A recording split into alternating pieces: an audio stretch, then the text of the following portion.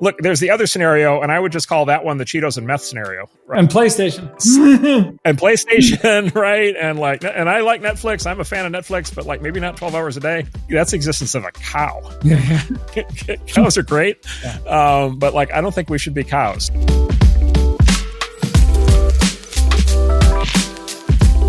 Hello, and welcome to the Mark and Ben podcast. Today, we're going to talk about a post that Mark recently wrote called the Techno Optimist Manifesto.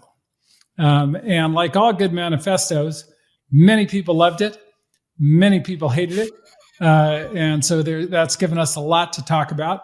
I just want to actually point out my favorite of the people that hated it was an article that was published in TechCrunch called When's the Last Time Marc Andreessen Has Spoken to Poor People, or a poor person, or something like that.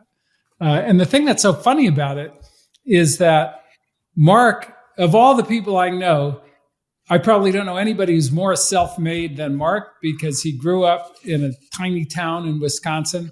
He went to public schools, like not good public schools, like probably some of the worst public schools in the country.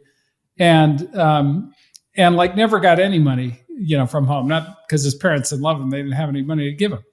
And then the people who wrote the article all went to like the fanciest schools I've ever heard of. And Ivy Leagues and wonderful private high schools and these kinds of things. So now we have people who grew up rich telling somebody who grew up poor and massively succeeded what's good for poor people who want to succeed. So I just thought that was so funny. Anyway, so this one's gotten a lot of kick to it. So we're going to get right into it. The first question. Hey Ben, Oh, go ahead. Can I weigh in on that? Yes, sir. Can I weigh in on that? You can't start that way and then not let me talk. Not let me say something. Sorry. So it's too tempting. Look, it's the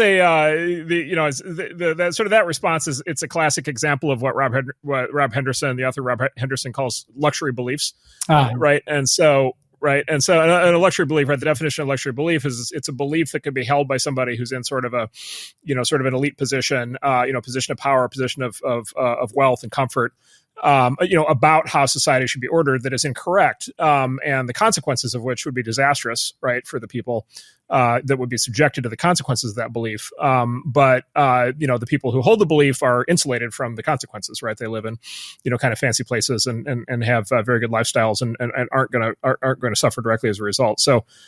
So anyway, it's a great example of a luxury belief. The sort of factual response to it, of course, is that capitalism and free markets are the machine that has lifted people out of poverty for 500 years. Yeah, we've run the experiment. The other systems don't seem to work as well.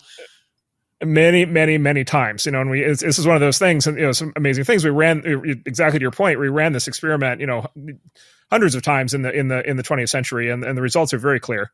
Look, most recently in China, there's a direct correlation between the degree to which the Chinese Communist Party kind of takes its boot off the throat of the people in terms of their ability to engage in markets and engage in trade, and the extent to which their quality of life rises. And so you kind of still see that playing out today. And how quickly it reverses when they move to central planning. Of 100%. And you just see this over and over again. And then you see it happening in other parts of the world also. And so, it's this thing where it's just like more times running the same experiment are not going to generate different results. And then the result of this, of course, is that this is kind of so obvious and well established at this point that you have to go to, one of our finest elite, private high schools and private, universities to really get inculcated. Right. Into the luxury belief system. That's going to be all exactly trying to help. Yeah, exactly. So, all right, now that's a excellent start. So this first question is from St. Louis of Techne. What does effective pessimism look like? I.e., how can people who want to mitigate risks make sure not to waste their time on moral panic that stymies progress? Look, this is really tough, right? And let's start by, conceding kind of giving the devil his due, kind of conceding the strength of the other side's argument on this, which is like, look, as I say in the essay, like, I'm not a utopian. Technology is not purely a force for good. Technologies are tools and they can be used for both good and bad. And, virtually every technology that man has ever invented has been used for both good and bad. And so it's not that there aren't downsides, and it's not that there aren't risks. And the what's that? Bird. Yeah, starting with fire. I mean, look, this is a reference in the piece. The myth of Prometheus, which is kind of the origin myth in Western society of sort of the implications of technology. And in the Prometheus myth, Prometheus is the god that brought fire to man, and for that he was punished by being by Zeus by being chained to a rock and having his liver pecked out every night by a bird, and then it would regenerate in the morning, and then it would happen again the next day. So a very exquisite form of torture that Zeus came up with, and the reason that myth is so powerful is because look, fire was the enabler of heat and light and cooking food, right, and defense and shelter. For early man, but it was also a weapon, from the very beginning, it was a weapon of war, right? And if for example, you're engaged in, siege combat and, you're going up against a fortified, castle or city, the way that you win is you burn them out, right? And by the way they retaliate is they pour boiling, they heat up oil to boiling temperatures and they pour it on your head, right? So both sides of these are true, and this continues to be the case, to this day. And then basically these are kind of the two, actually the effective pessimism is a clever framing. These are kind of the two kind of, valences that you could apply to this question, which is you could apply, one valence is basically fundamentally over time, net, everything. Technology has been primarily a force for good, primarily a force for progress. And basically you embrace it and support it and accelerate it as much as you can. And then you deal with the issues as they arise, which is the story of the development of modern civilization. There is another valence and people, some people incline more naturally to the pessimistic position, which is basically, and this is true, by the way, of both technologies and markets. People also apply the same kind of negative valence to markets, which is, well, primarily, technology or markets are a generator of bad things, right? Yeah. Technology is a weapon of war. Technology is something that has negative, unanticipated negative consequences. Markets markets have winners and losers, right? And so, do you focus, do you start out focusing more on the winners or on the losers? And so you just kind of have to decide, where you go in. What I find, the accusation, of course, from the pessimist is the optimists are too optimistic. The counter accusation, of course, is if you start out with a pessimistic frame, it's very hard to hold that in a moderate position. Is what I observe. The pessimists sort of slide into greater and greater levels of pessimism quite quickly. And they end up very angry and bitter and hostile. And they end up advocating for extremely, I would say draconian and kind of senseless policies. And so I think it's hard to be an effective pessimist. Yeah. I think it seems to be much easier to become I would say, either an ineffective pessimist or just a flat out dangerous pessimist. Yeah. Andy Grove had a great line on this. Somebody asked him, was the microprocessor good or bad? And he said, well, that's a crazy question. It's like asking, is steel good or bad?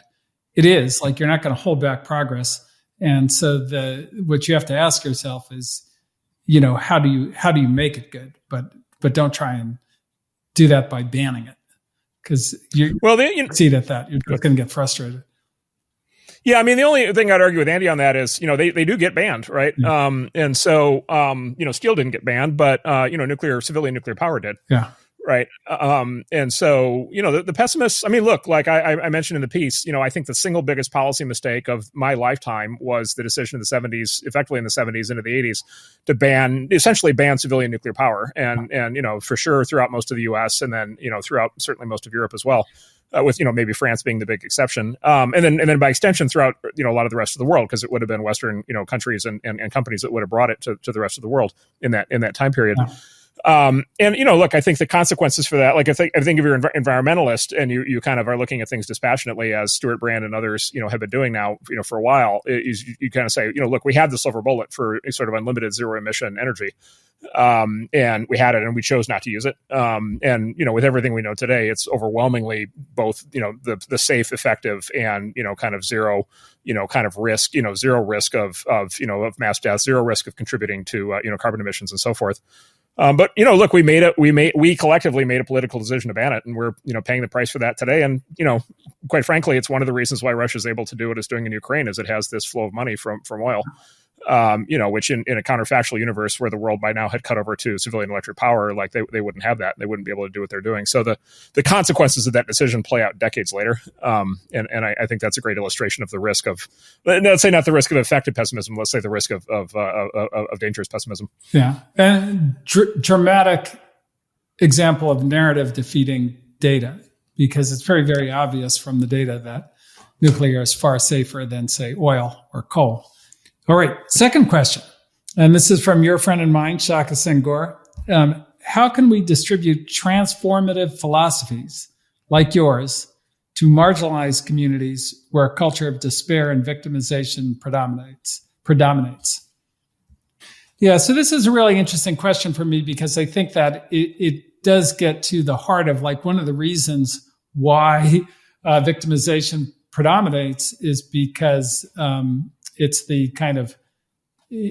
a techno pessimistic world, in those communities, in the marginalized communities. And I would say I go back to, there have been some very kind of interesting and successful leaders. Marcus Garvey comes to mind, and I think it starts with, something that he really, really was heavily behind, which is this idea of self-determination, that an individual can change their own lives, change their own circumstances. And then, he had this idea at the turn of the 18th and 1900s, and which was a kind of much more difficult time to do that, particularly for kind of Black people in America. But, he himself succeeded at it greatly. And I think it really starts with that mindset where if you don't believe that you can be successful in life or with the new technology or with kind of moving the world forward, then you can't. And Henry Ford's famous line, there are two men. One believes he can do it. The other believes he can't do it. And they're both right. I think is the key to that whole thing is it just starts with the belief that you can succeed. And look, the odds are harder for some than others, but, you always end in despair if you believe you can't do it. Yeah. Yeah. And I just add, building a little bit on the sort of, the TechCrunch argument. Yeah. Look, on the consumption side, so this is sort of one of the amazing things about free markets. Like, free markets are the most beneficial to the lowest income and the most advantaged, and that is, that's a counterintuitive mind bender for a lot of people who have been trained at elite institutions to hate capitalism, but trained in the opposite direction. But it's the truth is it's the best for the poorest. It's the best for the people who have the least. And by the least, I mean, the least existing wealth, but also the least access, the least social status, right? Who are kind of on the receiving end of not a lot of advantage in their lives. And you can kind of look at that on two sides of their lives. You can look at that for them as producers and as consumers. So on the production side, markets open up opportunity, right? For people to be able to make their way in the world and for, to be able to have jobs, be able to make money, and then ultimately be able to support a family. And so, again, the counterfactual here, the counterfactual is not, a poor person, right, trying to navigate their way through, the hell of a capitalist economy versus somehow in a socialist or communist system they'd be handed, handed everything they need, right? The reality is, it's the other way around. It's sort of the more capitalism, the more opportunities are, the more available jobs, the more, right, the more lines of, right, the more lines of work, the more openness and freedom and choice to be able to figure out how to succeed and how to make money and what work to do. You end up on the wrong side of a authoritarian, communist regime or a socialist regime or an authoritarian regime, right? You are screwed. Like, there are no jobs for you, right? Nobody's hiring. There are no private employers.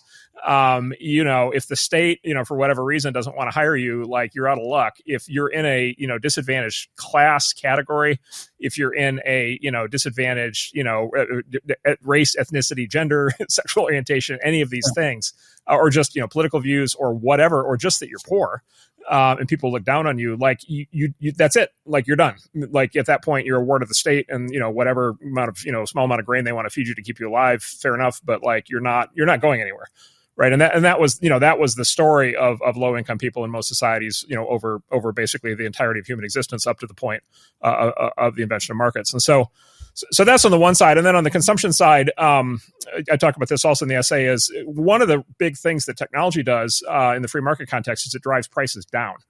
And this is a big thing on inequality, and especially income inequality, that people I think miss, which is like one form of like determining the level of like income inequality or the value of one's income or whatever, right, is to look at it in terms of like, what literally as demarcated, measured by units of currency, right? And so I'm either making more money or less money.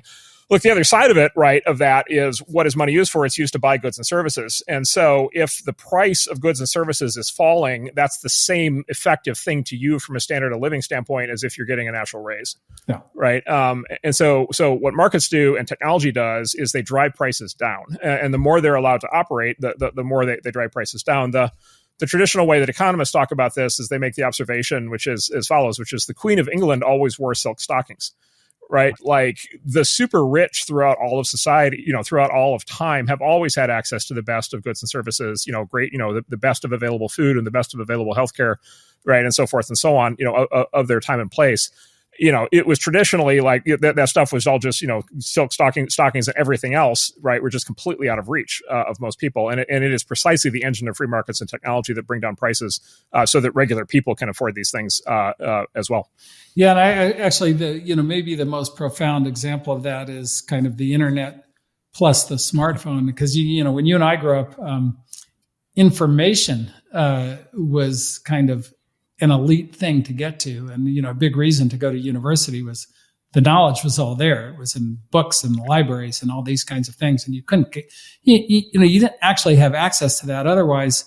And computers, by the way, also, we didn't have computers, for individuals then. And now, at least, the kind of poorest people in America, the homeless in San Francisco have better access to information and knowledge than the president of the United States did in 1980, which is unbelievable. To your point. Okay. Let me give you one other one on that. And this I find this totally mind blowing. So, Ben, you remember when we first started working on the internet in the 90s, there was just this sort of endless kind of hand wringing at the time about this concept of the digital divide. Yes. Right. And right, this concept of basically, digital technology, the internet, computers, PCs, and the smartphones we're going to basically widen inequality because it was basically well-off people that were going to have them, and then poor people wouldn't. Right. And then there was, this is maybe the effective pessimism of its time, as people were very, very worried about that. Look, sitting here today in 2023, the following is true. More people in the world have computers in the form of smartphones specifically and internet access than have electricity or running water in their homes. Yeah, amazing. Right. Right. So the digital technologies people were worried about are actually the most egalitarian, right, of all technologies that have ever been produced, even more than running water and electricity. And so, we should still be worried about like literally the gap in access to fresh water, like more than we should be worried about the gap in access to like the internet. And again, there's exactly one, the water divide, right? The electricity divide is like still a thing. But the digital technology divide actually turns out to not be a thing. And of course, and again, the reason for that is very straightforward. The reason for that is falling prices. The reason for that is, as the global smartphone market went to 5 billion people, the price of a smartphone collapsed to, I don't even know today, and in sort of the developing world, it's, I don't know, $10 or something. And then same thing, internet access has plummeted in price over time because of Moore's law and competition and innovation. And so again, like if you sorry, the paradox, the flip side of this is if you wanted a plan to be able to drive, any form of good or service that is important to lots of people, to have it be available to everybody, the thing to do is to lean harder into markets and into technology, right? Not further away. Yeah. Great point. Okay. Next question from Max Churitich. Somebody's going to get me with one of these. It's going to be like one of these kind of Simpsons jokes. But technology makes life easier and necessary for a better future. However, how would you address humans getting overly dependent on tech to a point where we can't function without it? Yeah. Yeah, so this is, I would say there's kind of the full dystopian version of this, which is sort of the WALL-E scenario, right? The movie WALL-E, for those of you who haven't seen it, mankind in the future basically, is all just like, obese and, literally sitting in these big like zero gravity suspension chairs and, basically, binging Netflix and slurping, some of that going now. Yeah, this might sound a little familiar, but in our times, but yeah, look, there is this sense of like, okay, we kind of, at some point, like, we live in sort of this automated, I don't know, farm environment or something, and we're kind of farm animals and we're being kept fat and happy, but we've kind of lost agency, we've lost free will, we've lost choice, we've lost, any sort of, sense of self-reliance, self-sufficiency, any sense of adventure. Look, I think there's certainly some argument, kind of in that direction. You do see examples of that. What I try to do in the essay, and what I believe on this is a little bit subtle, which is, look, there are really big questions about the meaning of life that people have today and have had for a very long time, right? And a lot of the history of human civilization has been debates around religion and which gods to worship and moral principles and how to order a society and what the role of the collective versus the role of the individual is, and all these policy questions that flow from this. And like the story of human civilization is in some way the story of trying to figure out all those questions. And of course these questions are still at least for a lot of people still unanswered or are still open questions or are being open to new all the time.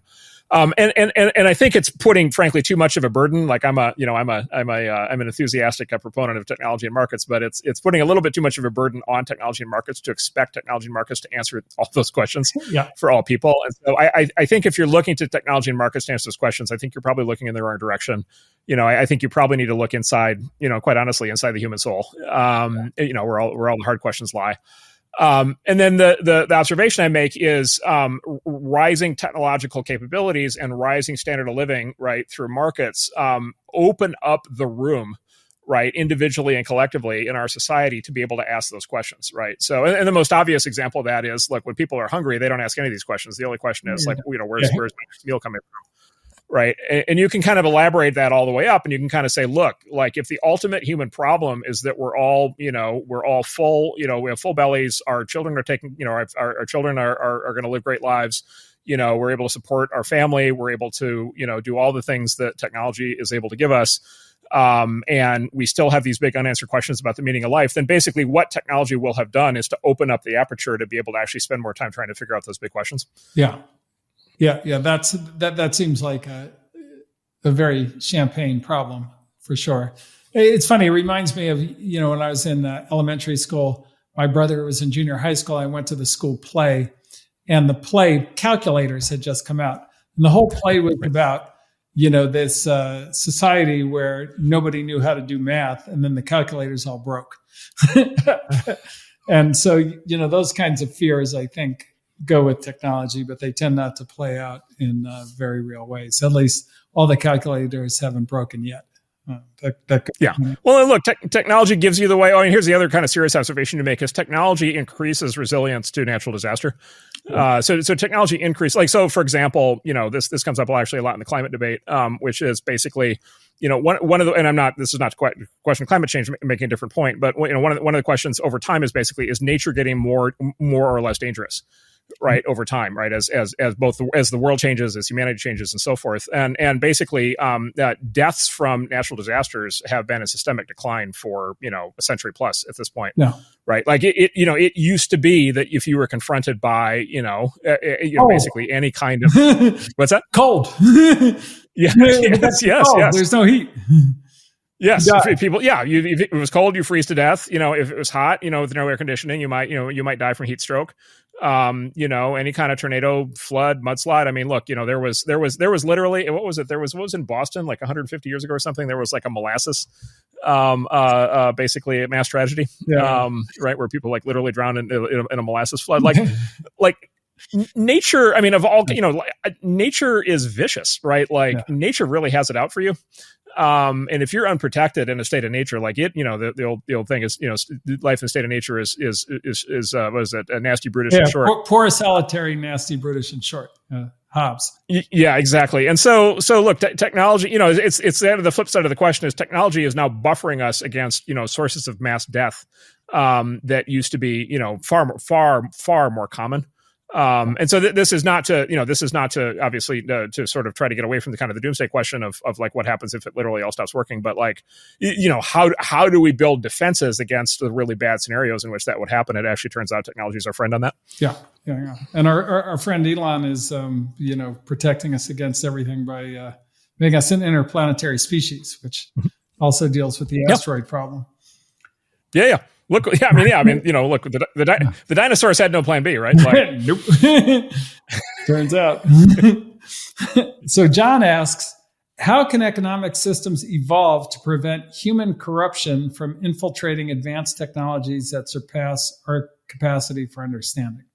Yeah, Ben, what do you think? Or maybe you might narrow in the question a little bit.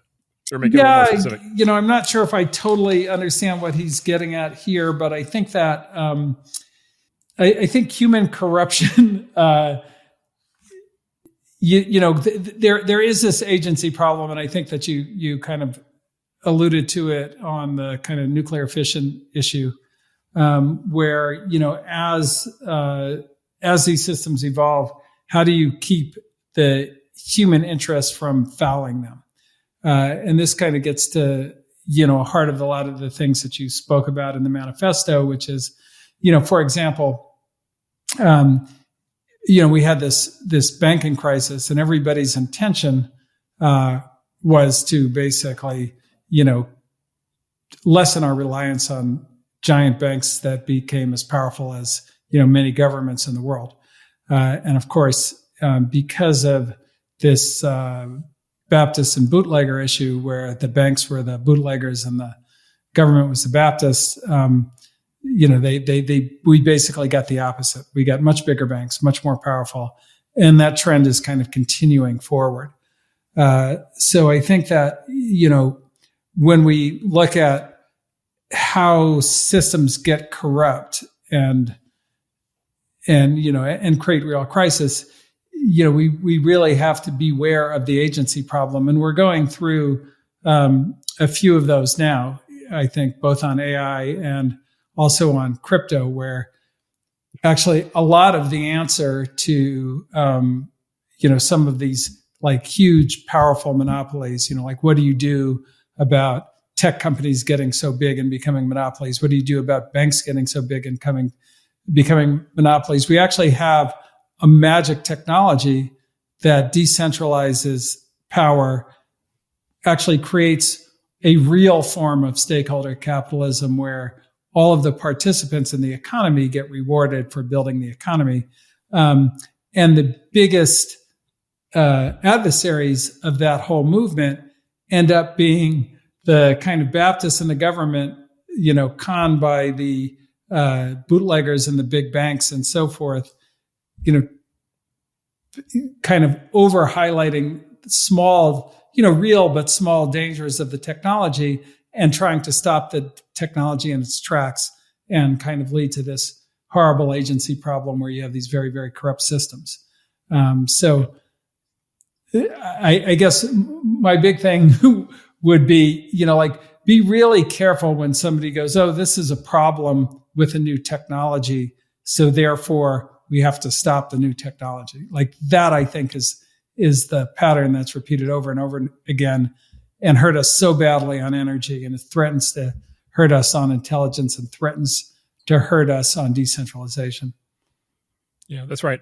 Yeah, one of the ways to think about this for people who haven't run into this in their lives is there's a fundamental difference between pro-business and pro-market. Yeah. And they sound like they're the same thing, and they're not. And so because pro-business kind of begs the question of which businesses, and then sort of, okay, what's the structure of the market? And are we talking about like... Yeah.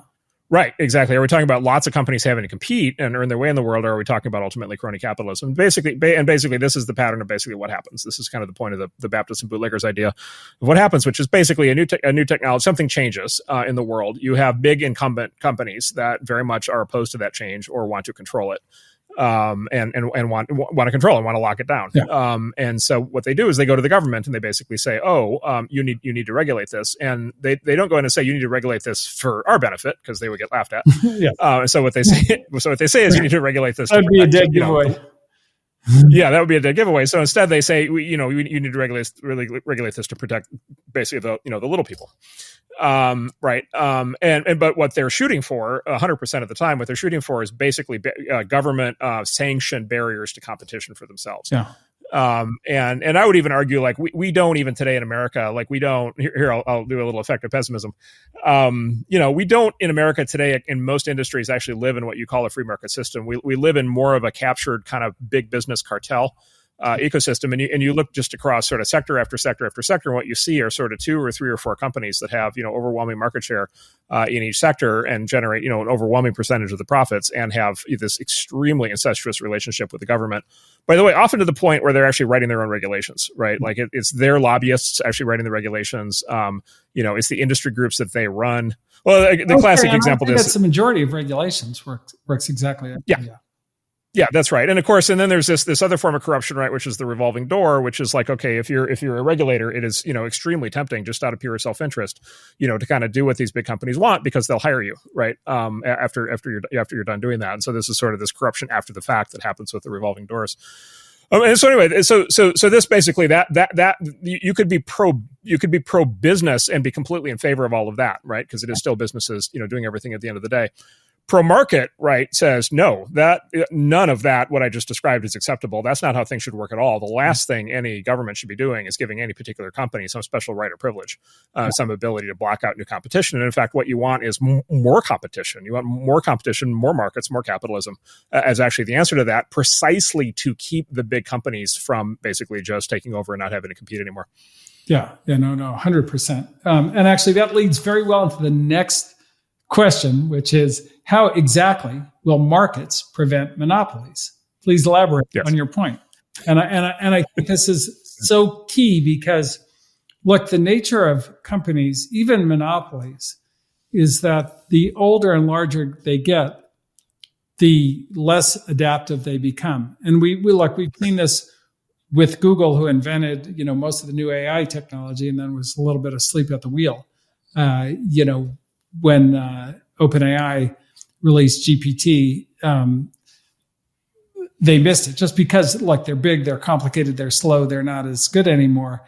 And so if the new AI companies are free to compete, if open source AI is free to compete, then all of a sudden that's the best kind of way to break that monopoly. Similarly, there's a lot of, chatter on like social networking monopolies and banking monopolies and these kinds of things. And, again, we already actually have a technology that's a great insurgent technology to defeat those monopolies. And the thing that prevents that is, as you say, not a pro-market, but a pro-business, a pro-very specific businesses that have enough money to bribe, corrupt, lobby the government into creating regulations that prevent the new company from competing. Right. That's right. And we're seeing a lot of that right now. I find the heart to be terribly corrupt. With that in mind, can you elaborate on your statement, love doesn't scale? I don't know if you meant because the heart is corrupt, but perhaps you did. Well, so I didn't say the heart is corrupt. So that's fortunately that's the questioner. Look, I think what that questioner is alluding to there, I would assume, is sort of this, perennial debate about human nature, which is man, primarily good or bad, which we could talk about. But I think on the thing about love not scaling, let me hit that one directly, and then we can maybe go to the bigger topic. So basically, the formulation here is from a guy named David Friedman, who's an economist and Milton Friedman's son. And the thing that he said that really stuck with me is, look, there's only 3 ways to get people to do things for other people.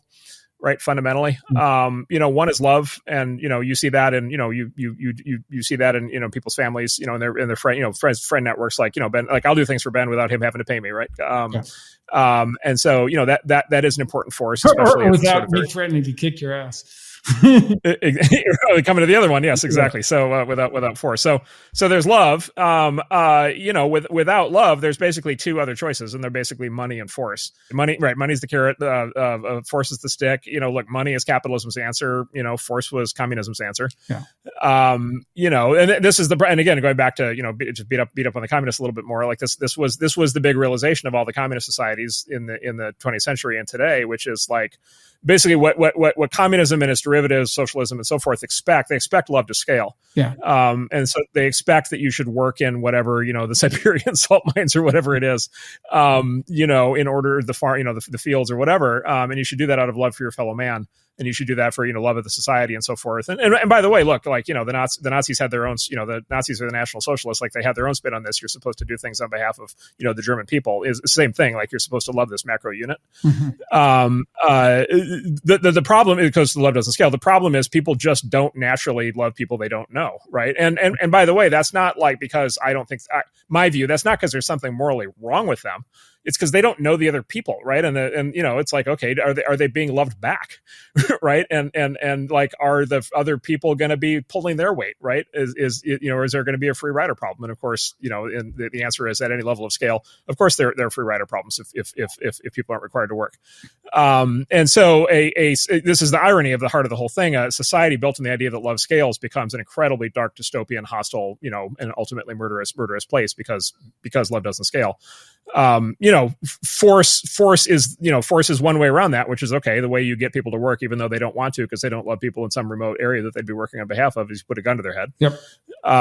And then the third option that falls straight out of that is, okay, how about money? And then sort of money, of course, is a proxy. Money is a tool for, what they call sort of rational self-interest, right? Or enlightened self-interest, which is like, okay, I'm going to get paid money to do this. It's going to benefit these other people. I'm not primarily doing it because it's going to benefit people I haven't met.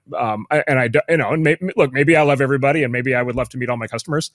And by the way, look, when you walk into a restaurant and you've never, met the owner or the host before, like they're thrilled to see you, right? And so, do they literally love you, or are you their new best friend? No. Are they excited to see you? Yeah. Well, they have a very positive sentiment towards you because they know you're going to pay, right? Anyway, so that is the solution. That's the best solution that we've come up with. Yeah. Barring some profound change in human nature, in which people all of a sudden become far more generous than they've been historically. That seems like it's likely to be a stable state. Yeah. It's funny. That reminds me of a interesting conversation I had years ago with a friend of mine who grew up in the Soviet Union, and I made some offhand comment that, like whatever, Stalin was a crazy psycho or that kind of thing. And he goes, "What are you talking about? Stalin was very rational, very smart. Go back, read what he wrote, look at his speeches. He was super systematic thinker, very intelligent." I was like, well, like what went wrong? Why did he kill 20 million of his own people? And he just said, when you take away the carrot, all you have is stick. And that is so true. And I think a lot, that's a lot of the point. At scale. In your family, yes, you can run a communist family. You can even run a communist kibbutz. That, at that scale, it can work for sure. Yeah, that's right. And Hayek made this point, and Deirdre McCluskey has made this point also, which is like, look, we do live in a superposition of the two systems, right? Because like you don't want to be the asshole who like runs your family like it's a capitalist enterprise, like you charge your kids for rent, like for sleeping in their bunks when they're 8, like so.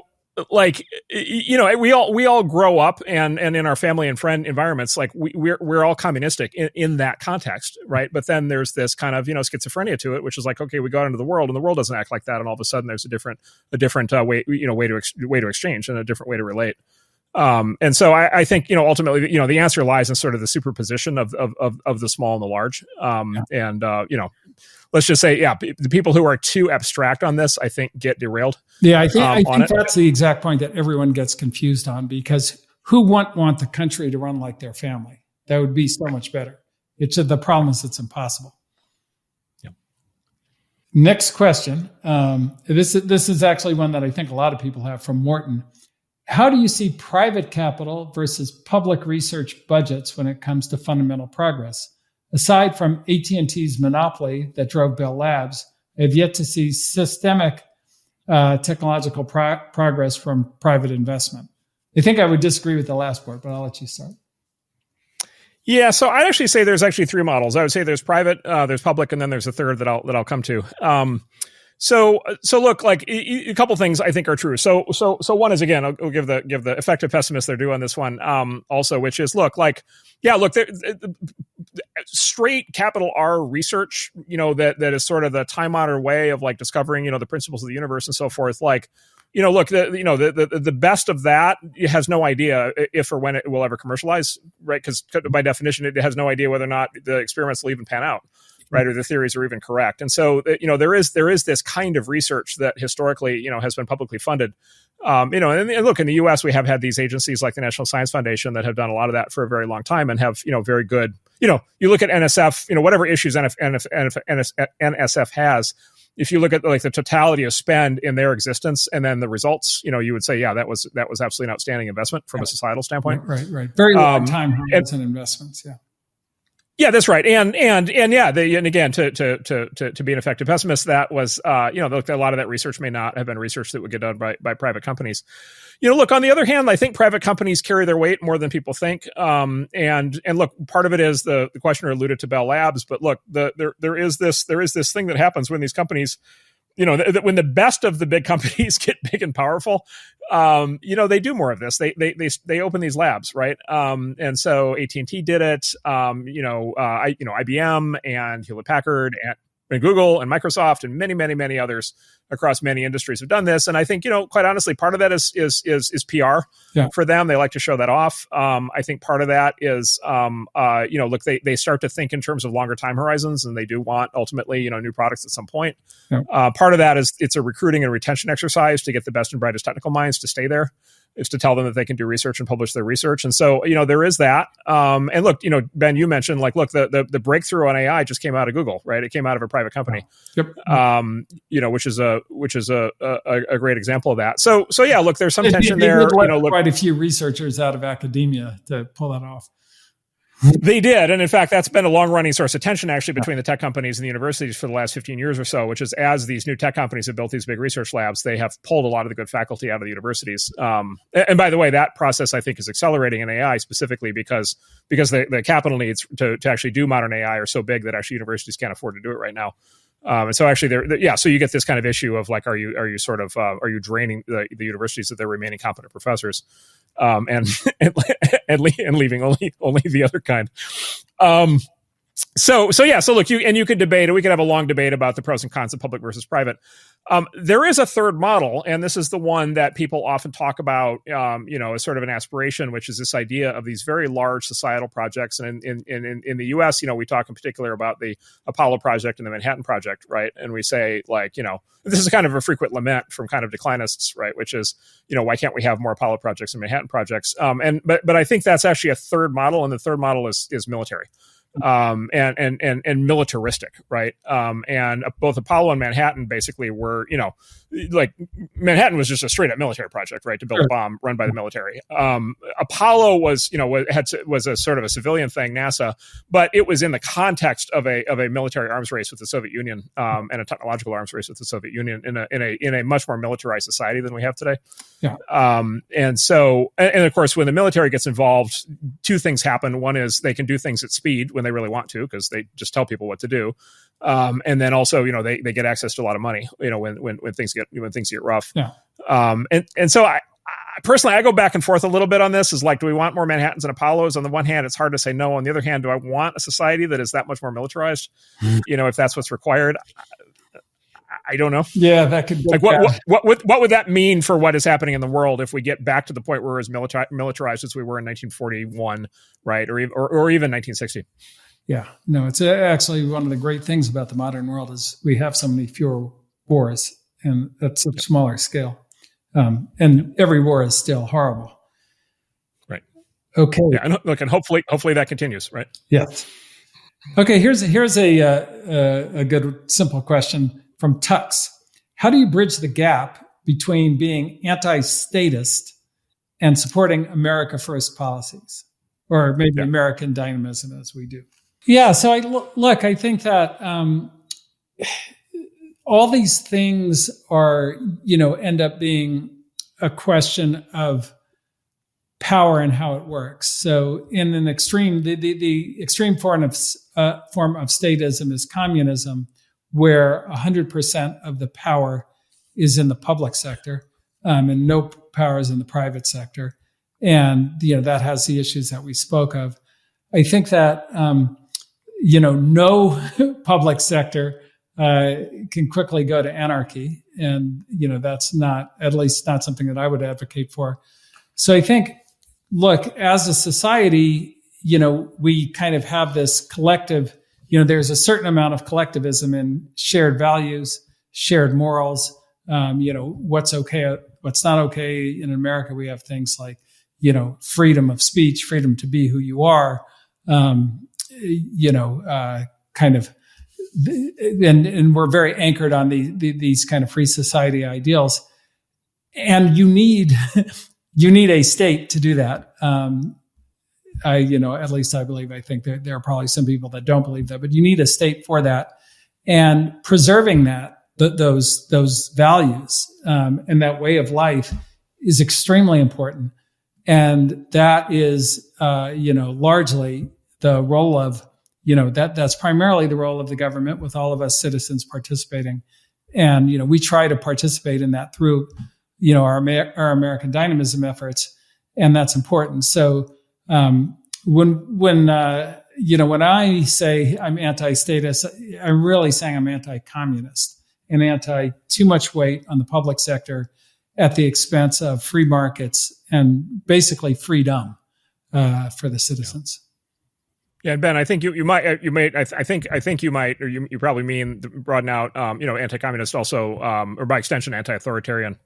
Yeah, for sure, And I think those go together, because it's hard to be an authoritarian unless you have an amazing amount of the power, right? Like, even if you wanted to be authoritarian in the U.S., and we certainly had authoritarian tendencies from time to time from various politicians and leaders, but it's really hard to do because you don't have enough power to pull it off. And that's the greatest thing about our system, I think, is you can't gather enough power to become completely authoritarian in the U.S. And that's, maybe the most fundamental thing we want to preserve.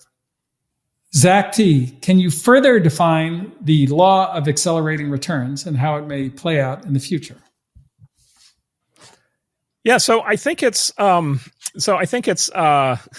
never know whether to use this as it's such a great metaphor. I'll go ahead and use it. So Paul Romer uses this metaphor. He says ideas have sex. Let's say ideas reproduce. They go through the same reproduction and evolutionary process as living organisms. That's different than having sex, by the way.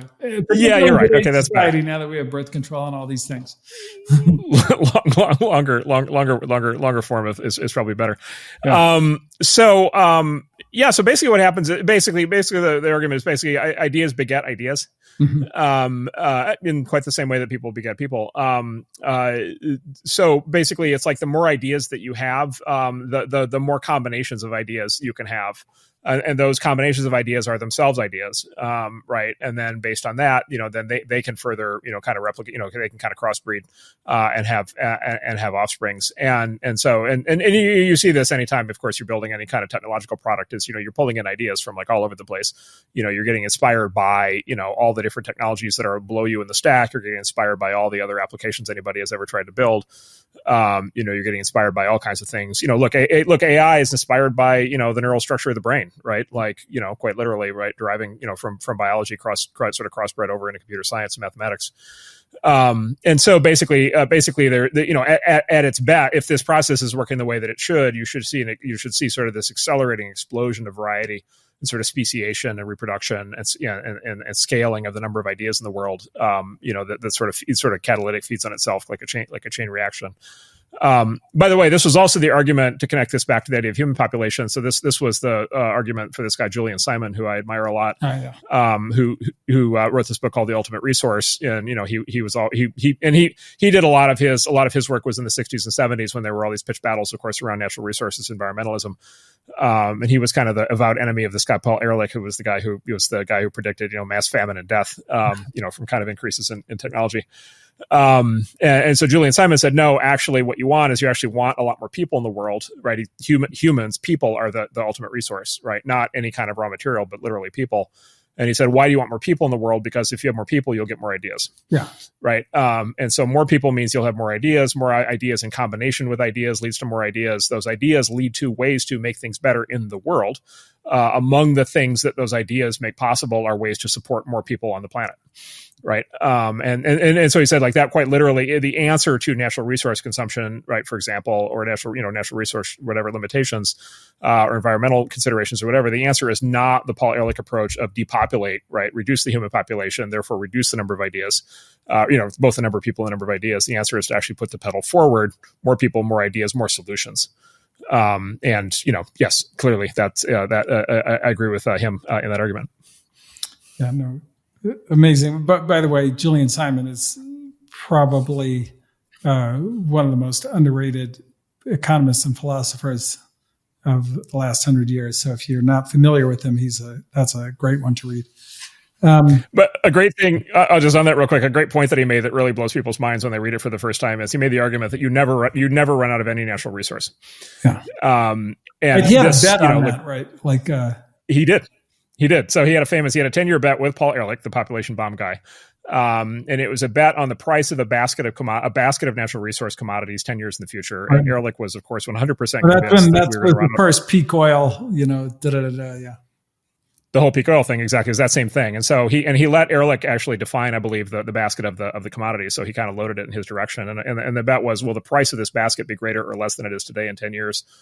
And, everybody who's kind of in the sort of conventional thinking on this, was like, well, obviously the prices of all this stuff are going to go up because there's more people, there's more consumption. And that's what everybody wrote in the press for many, many years. Like nobody was saying what Julian Simon was saying. Right. And then the kicker is Julian Simon won the bet. The price of that basket was lower in 10 years. And his point, the point was we never run out of natural resources. His point was with markets, the way that we know that a natural resource is becoming scarce is its price starts to rise. As its price starts to rise, self-interest says we should figure out ways to not need as much of that natural resource. Right. And so as the price of oil rises, then all of a sudden we have an economic incentive to develop alternative energy, ranging, by the way, from solar to wind through to things like nuclear, and then maybe in the future even nuclear fusion. And so it's actually it's markets working at their best. It's as the price of something rises, your incentive, your self-interested incentive to come up with the alternative rises, and alternatives that were not previously price effective actually become price effective, right? So this was this is the rise of fracking, right? Fracking worked because oil and gas started to get expensive enough where all of a sudden the additional cost of fracking was actually worthwhile, right? And then fracking brought the price right back down. And fracking was a classic example of an idea. It was a technological innovation born by human creativity. And so basically what Julian Simon says is that is how the system, that's the homeostasis kind of in the system. And this is not a dystopian scenario in which we are doomed to run out of everything and everybody's going to freeze and die. In fact, it's not necessarily utopian. Like, it's still like natural resources still cost money. But it's a fundamentally positive view, which is it is human ingenuity that is going to cause us to not have the problems that the doomsayers say we're going to have, which, and again, 300 years of this and, so far so good. Yeah. It's an abundance view of the world as opposed to a scarcity view of the world. It turns out the abundance view is right, which is good news for all of us. Yep. So Matthew has a question, which I think you have an unusual answer to, which is the dream of fusion stopping us from enjoying the insane gains we can get from fission? Yeah. Yes. Yes.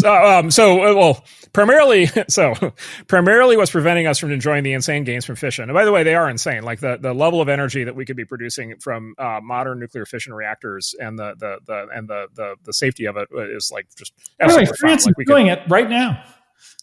Yeah. France is doing it. By the way, France just got, the European politics are now so entertaining on this because France is so pro-nuclear and the rest of Europe is so anti-nuclear. France just had to get a waiver from Germany to continue to run their nuclear reactors, which they finally just got. But literally the best thing going in France is their fission reactor. Yeah, and the German Greens, have been determined for 50 years to turn those reactors off. So look, like the big reason why we don't have widespread nuclear fission power today is because of the precautionary principle, because of basically the fear of disaster, and which basically makes people emotional, and then turns out here the emotional decision is a very very damaging bad decision, because the alternatives turn out to be things like gas and coal. That's overwhelmingly it. Now, having said that, back to the question is, so the new thing that you can say if you're trying to fight nuclear fission is, we don't need it because we have fusion right around the corner. And by the way, look, I start by saying I hope that's right. I hope fusion really is right around the corner. It's been right around the corner for a while. I hope it's right around the corner. That would be great. It turned out to be harder than fission by quite a bit. It's quite difficult. And then look, I think what's going to happen is I think we'll get fusion to work at some point. There's very smart people working on it. I think they'll get it there. I think the same forces and ideas and people that have prevented the deployment of nuclear fission will immediately prevent the deployment of fusion. And so I think this idea that all of a sudden the same kind of bad narrative, corrupt pessimism. It'll be the same arguments. It's this incredibly dangerous thing, and who knows if it goes wrong, and like, what if it this and that and the other, and like, we can't take these risks, and can they prove it's going to be, safe forever, infinitely? And it's going to be the same. It's going to be the same arguments. And they're going to, these nuclear fusion companies are going to start out being very optimistic, and they're going to hit this wall of sort of regulatory and emotional and political, and ideological resistance. And I hope they punch through it. But look. I always cite this, like Richard Nixon did two things in the early 70s around this. One is he declared something called Project Independence, where he said we the U.S. would build 1,000 new nuclear fission power plants by 1980, become completely energy sufficient, be able to withdraw completely from the Middle East, be able to be zero emission, and then he created the Nuclear Regulatory Commission, which then prevented that from happening. Dope. Yeah, they how many new nuclear reactors have they approved? 0 new plants in 40 years. Wow. So not good. Well, and again, here you go back to sort of incentives. Okay, now imagine. Okay, now again, get the devil his due. Like, imagine that you're the newly appointed regulator. You're the newly appointed chairman. Ben Horowitz. You're the newly appointed chairman of the Nuclear Regulatory Commission in 1973. Right? Like, what are your incentives? Right? Like, how much glory are you going to get, right? If we build some new reactors, versus how horrible is your life going to be if there's another nuclear accident? Yeah. Right. Another kind of incentive agency problem. Yeah. Right. And then, by the way, you've got the existing energy companies in there doing their thing, right? Saying, oh no, don't worry about it. Oil and gas. And by the way, we're going to do, Yeah, we're going to clean, we're going to have clean oil. Clean oil. We're going to clean, Volkswagen. We're going to have clean diesel, right? Like, we're just let us, continue working on the clean coal and the clean diesel. And then, again, by the way, fusion's right around the corner, and that'll be better. And then, you're like, wow, like, these companies, like, they're so big and powerful and successful. And by the way, they seem like they're kind of hinting they're going to give me a job when I'm done here. Yep. And you're back to square one. This is a fun one. Luke Croft, you say that humans want to be productive, yet so many hate their jobs and work only because they have to. When it comes to abundance due to tech innovation, should we allow people the option of not working? So there's these two and look, like, again, no utopianism here, right? Like, look, not all jobs are fun. Like, look, a lot of people work jobs that, they really don't like, and they're doing it because they have to, and, they're doing it because they're trying to support a family or support themselves. And so, certainly that's, nobody promised everybody a job everybody loves. So look, again, there's sort of a point to that. I guess what I would say, my analysis is there's, if you close your eyes and imagine somebody who doesn't have to work, right? And look, and I'm not talking about like, stay-at-home mothers. I'm talking about like somebody who, like, in our system today would be working, to be able to make money support themselves. And then there's a future ordering of society in which they can elect not to work, and they will have the same or similar level of material comfort that they have today, and they can just kick it. You kind of close your eyes on that and imagine that person, and there's kind of two possible versions of that person you can imagine. One is the person who is now by the way, as Marc said, liberated to, what was Marx's whole thing? We're all going to be fishermen in the morning, literary critics in the afternoon, poets, over dinner, and, musicians at night, right? Like we're going to be able to like, self-actualize into, all of these things that don't involve money. And we're going to be, we're going to all be creating this and that. And we're going to be, doing all these amazing things because we have all this time free. And look, there are some people for whom that's the case. Right, like that. There's certain people for whom I'm sure that would be the case. Look, there's the other scenario, and I would just call that one the Cheetos and meth scenario, right? Yeah, which is like, yep, and PlayStation, right? And I like Netflix. I'm a fan of Netflix, but like maybe not 12 hours a day. Yeah, right, and like sit on the couch and get baked, and get and just like there goes all your motivation, right, straight out the window. And this is where I use in the term in the essay the fairly provocative term like farm animal, like that's a farm animal existence. Yeah. Right. That's the existence of a cow. Yeah. Right. And like cows are great. Cows are great. Yeah. But like I don't think we should be cows. Like I don't think we should be farm animals. I don't think that is an advance. You're back to the Wall-E scenario we were talking about at that point. And I think we just need to be realistic about that. And again, this is one of these. This is very much one of these luxury belief things, where kind of the class of people who imagine themselves as being the poets in the morning, fishermen in the afternoon, musicians at night, think that that's a generalized. And maybe that's true for them, by the way. Maybe if you went to one of these Ivy League universities and you hate your job as a barista, and you'd be much happier and you'd be writing poetry if you didn't have to do your day job. Maybe that's true for them, right? But like the consequences of that misjudgment, if that's wrong on, the other 8 billion people, I think are very profound and possibly extremely negative. Yeah. And actually, we've run this experiment in the US to some extent. And I've been studying this more lately, but, perhaps, there were a lot of kind of bad things that happened with the kind of pilgrims and the Native Americans. But I think the worst thing may have been the reservation system, at least the longest lasting.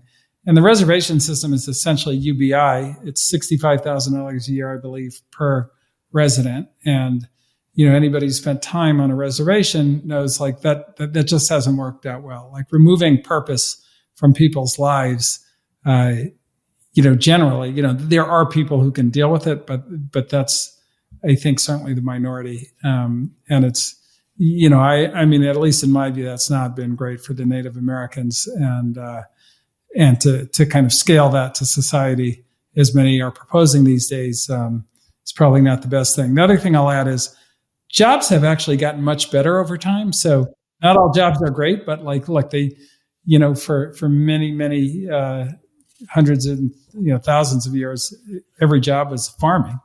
And look, not every human is suited to be a farmer. I know you weren't, Marc, because there's a lot of farming in your hometown. And then, the thing that came after that first was these assembly line jobs, which, it's always kind of amusing to see politicians say, oh, we need more good jobs like these manufacturing jobs. Like doing this all day like a robot is not like the greatest job in the world. It may pay well, but it's not the most fulfilling. And, so many of the people on those lines are on drugs. And in fact, Henry Ford, famously doubled the minimum wage. But the reason he doubled the minimum wage was he had so much attrition because people hated those manufacturing jobs so much. And so I think that, the jobs that we're producing now have been increasingly interesting. And, they're not all great. They're not all great for everybody. But one thing is for sure is we have a much broader variety of things that people can do. So you have many, many choices.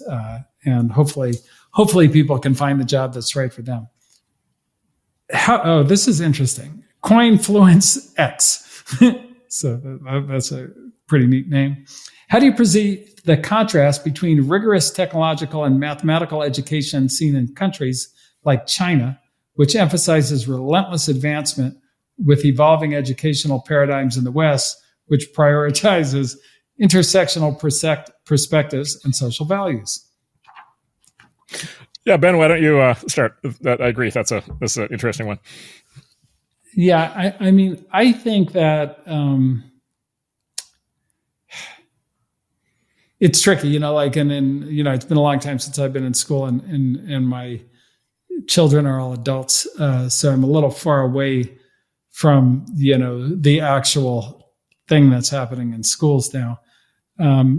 Having said that, boy, I think that there's kind of education that you can use that's where you can go make something or build something or figure out how large systems work, or perform like a in-demand function in society. And then there are a whole class of other things. Like, you can teach people about anything. Now they even have lots of like rap education in college and this and that and the other. And it's interesting because the great musicians I know, and I know many of them, never took any kind of class like that. Most of them didn't take any class in music, by the way. It's funny, like my friend Kanye taught himself music. He was an art student. He taught himself music. And I think that, for creative, the great creatives, I don't know if studying, to become a virtuoso in those things is necessarily even the best path. And then you have these other things, which are these social theories, unproven social theories that, a lot of people are teaching these days, which I think those are fine hobbies. And, you and I pursue them as hobbies, studying these social theories and how to, maybe, new ideas on how to organize society or whatever, or how that all works. I don't think, it makes sense to charge people $300,000 or whatever college costs these days to teach them a hobby. That seems really absurd to me. But I know people have different views on this, but I think that, the purpose of, the education that we funnel young people into ought to be to enable them to make significant contributions back to society. And that probably, I don't know if it's as narrow as the Chinese education, but it's probably not as broad as some of the things that we're doing. Yeah, and then I might just pop the question up one level, which is, look, education itself is an industry. It's a field and an industry, a business. Look, both the nature of the American education system and, for that matter, a system like in China's, they're primarily centralized and government controlled. Right. And so, the American system is K through 12 is primarily a government monopoly with, occasional offshoots. And the offshoots are very restricted. Yeah, they're very, very, and very small in number. And then, look, the college system in the U.S. is a cartel. And, it's quite literally a self-regulated cartel by virtue of the fact that it's on the sort of federal student loan drug to work financially. And then the accreditation agencies that determine which colleges get federal student lending are run by the colleges themselves. Yeah. And so it's a self-reinforcing cartel, which is why you don't see a lot of new universities ever. It's why the major universities in the U.S. are older than the country, right?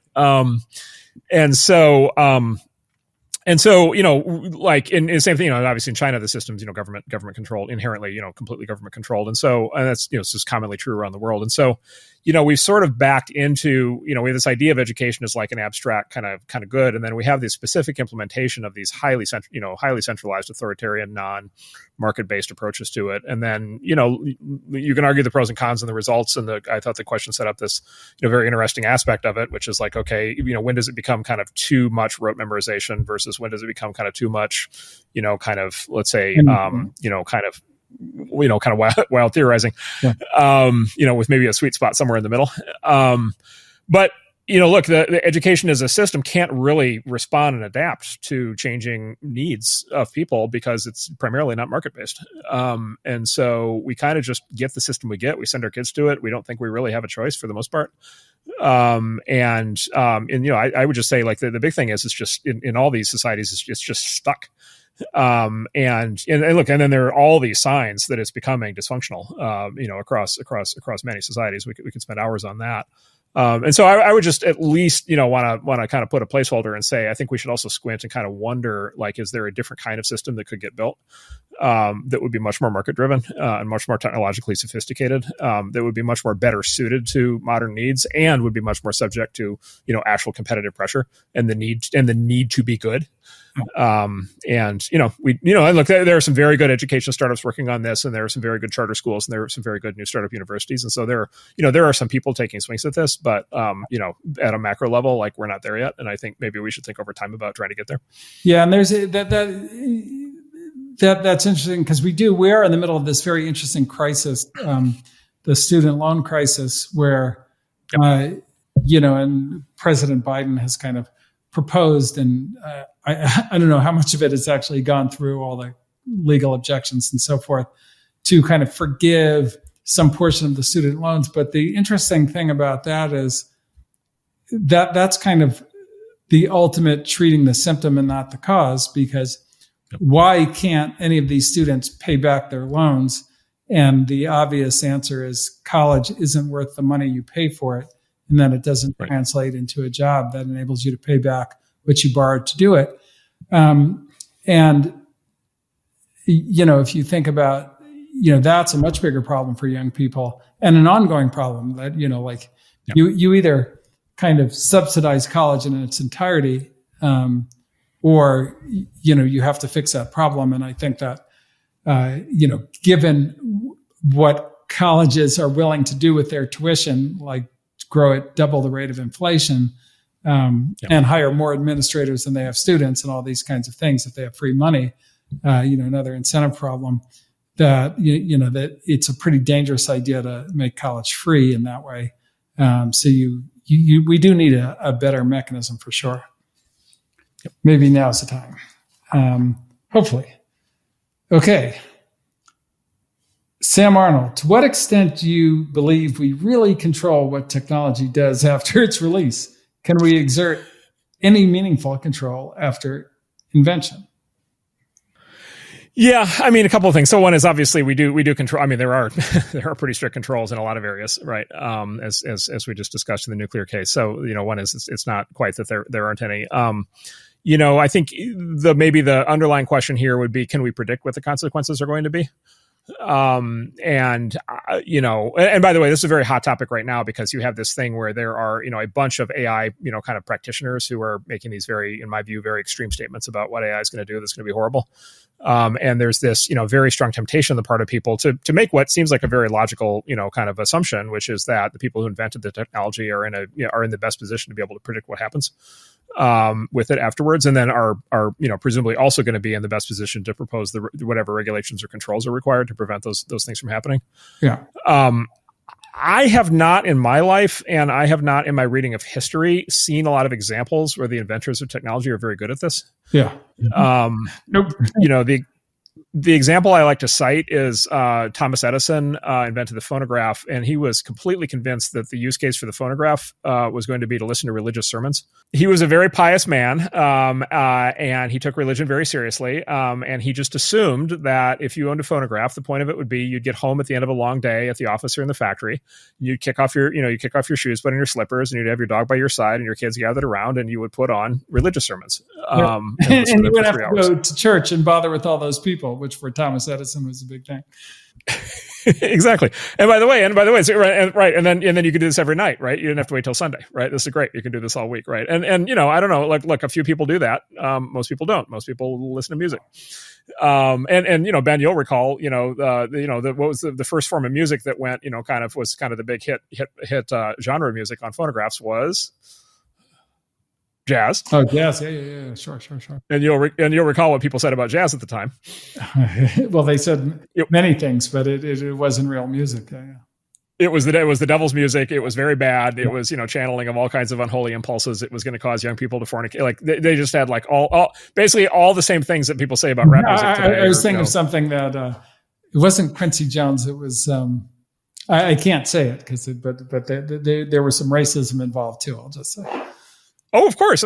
It was absolutely. It was going to be, all of a sudden it's a channel for these black musicians to show up in the homes of white people. Like, no question. All right. And so anyway, like it turned out that people had like all kinds of issues with the technology. It just turns out they weren't remotely the issues that Thomas Edison predicted that they would have.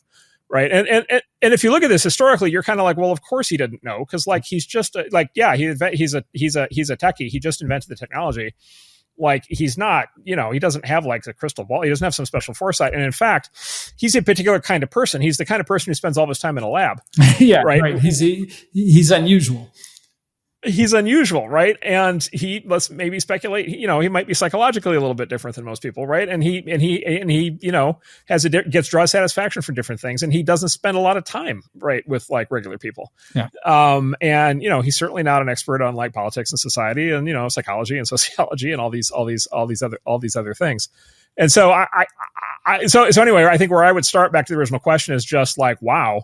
Like I actually don't think it's that easy to forecast these things. And then specifically, I don't think specifically it's any easier for the people who invent the technology to forecast these things. And I think they carry a lot of unjustified credibility. This also, came up in the Oppenheimer movie, the same thing. It's like these physicists, all of a sudden, right, are convinced that they're the ones who are going to be working on like the game theory and the philosophy and the morality of the deployment of nuclear bombs. Yeah, well, they were. Well, they tried, but that was the nature. There was a lot of that. Yeah. It was, but I mean, this was the scene with, Truman, which is something that actually happened, right? Which is like Oppenheimer shows up to, kind of wring his hands about the morality of the atomic bomb. And Truman is just like, get this guy out of here. Yeah. Like that's, I'm the elected president of the United States. Like, let's listen to me. Yeah. Right. And by the way, Truman, and again, not that Truman made all the right decisions or whatever, but Truman was the duly elected president of the United States. Like he is the guy who should have been making that decision, not the guy who invented the thing. Yeah. And so I just think like, I guess my big appeal here is just like humility. Like, I think we as technologists need to be very careful. We're not, but we should be very careful about kind of crossing the line and deciding that we're going to do societal engineering kind of in our spare time. And then, people who hear technologists kind of doing these things should be very skeptical that the technologists deserve any kind of unwarranted credibility on this. Right. And then look, there are going to be these big questions. What history basically says is we figure them out as we go. Yeah. And I think the alternative to that is to just not do new things. And so I know where I come out on that. Yeah. Yeah. I'll give a plug for a great book that you recommended, When Reason Goes on Holiday, which is sort of the story of how the great physicists and inventors did on politics and policy and game theory. You take super high IQ people and you put them in a research or university setting. They go crazy. They very frequently go very nutty on anything involving politics and society. Yeah. And this was the American physics community in the 1920s and 1930s that basically like most of them went like hardcore communist. Like Einstein was a Stalinist. Yeah. Like we don't talk about these things anymore, but he was. Yeah. Right. These people end up like very radicalized and, this happens with other groups of people, right? Maybe this, at certain points this happened in other areas of our life, but, in our public life, but, intellectuals go straight for it. Thomas Sowell's talked about this a lot. He's like, look, basically the problem with people who are hyperverbal and like working ideas is they can get kind of arbitrarily unhinged. Yeah. And they can, kind of talk themselves into crazier and crazier things. And their level of disconnection from the real world means that they no longer have any governors on how crazy their beliefs can get. And so I think we need to be like, I think that's what's happening in AI right now. And I think we need to be very cautious about who we listen to. Yeah. Trust in their own judgment is profound. Okay. Last question. And this is actually one that I would have asked. It's from Bird, and it is: before publishing, what did you consider the most controversial point? Now that it is live, what makes people chimp the most? So, what did I think was the most? I don't know, Ben. You read draft. Let me ask you that. You read the drafts. Yeah, you read the drafts. What were you predicting was going to be the most controversial thing? Well, I thought for sure when you wrote it, everything on the economic front about free markets and what love is unscalable and those kinds of things. I thought those would be the most controversial for sure. Those are kind of time-honored crowd pleasers when it comes to making people mad. Yeah. Like it's just like the nature of humans that they disagree on that. Yeah, that's a good question. I don't know. Yeah, I would say, I don't know. Like, and Ben, you tell me if you think I'm missing this. I think most of the attacks, I think like a lot of artists, I aspire to have a better class of critic. So like a lot of the, this is one of these things in kind of the modern climate, like a lot of the attacks have been on me. Yeah. More than on the ideas. Right. And if I were, including the one you started out with earlier, like the smug interpretation of that, on my part would be, wow, the ideas must all be great if they're reduced to just attacking me. Yeah. The ad hominem attack. Yeah. Like if that's all they've got, like I must have otherwise made, outstandingly excellent points, and they must not have counter arguments. I would love to see, I'll just tell you, I would love to see more. There have been a few, but I would love to see more substantive responses that are legitimately like carefully thought through. I agree with that. I mean, I think you've gotten a lot of emotional reaction. I mean, I think some of the more thoughtful ones are just probably on a misinterpretation of what you said, which is, some people interpret it as technology gone wild, like the Girls Gone Wild video of the whatever era that was. It's like technology gone wild, just like let it roam free. And which wasn't what you were saying. It's just more like, are we going to keep doing new things or not? Or are we going to kind of nip them in the bud the way we did nuclear fission? But like you always, like you build something, you've got bugs, you've got issues, you have, the internet's had crime on it since like, the very, very early days. And we keep working on that, but the benefits of the internet outweigh the negatives and these kinds of things. And I think people, wanted you to be more on one hand and on the other hand, but it's a manifesto. So you don't do that in a manifesto. Exactly. I thought there was one piece of feedback on Twitter. I thought somebody made a really smart point. One really smart point I saw was, it was back to that love force money thing. Somebody said, boy, like, isn't it the case that actually a lot of innovators actually, like a lot of creators of new things actually are doing it out of a sense of love?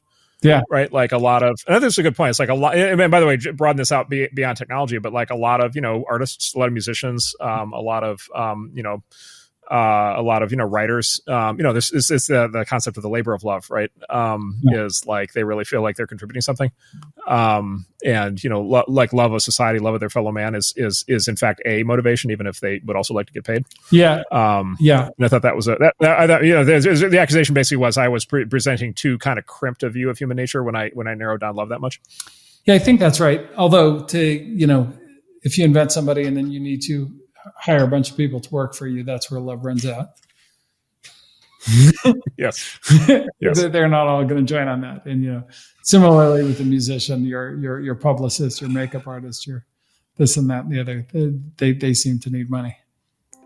Yes. All right, great. Well, thank you all for joining us for this episode of the Marc and Ben Show. We hope you enjoyed it, and we will see you next time.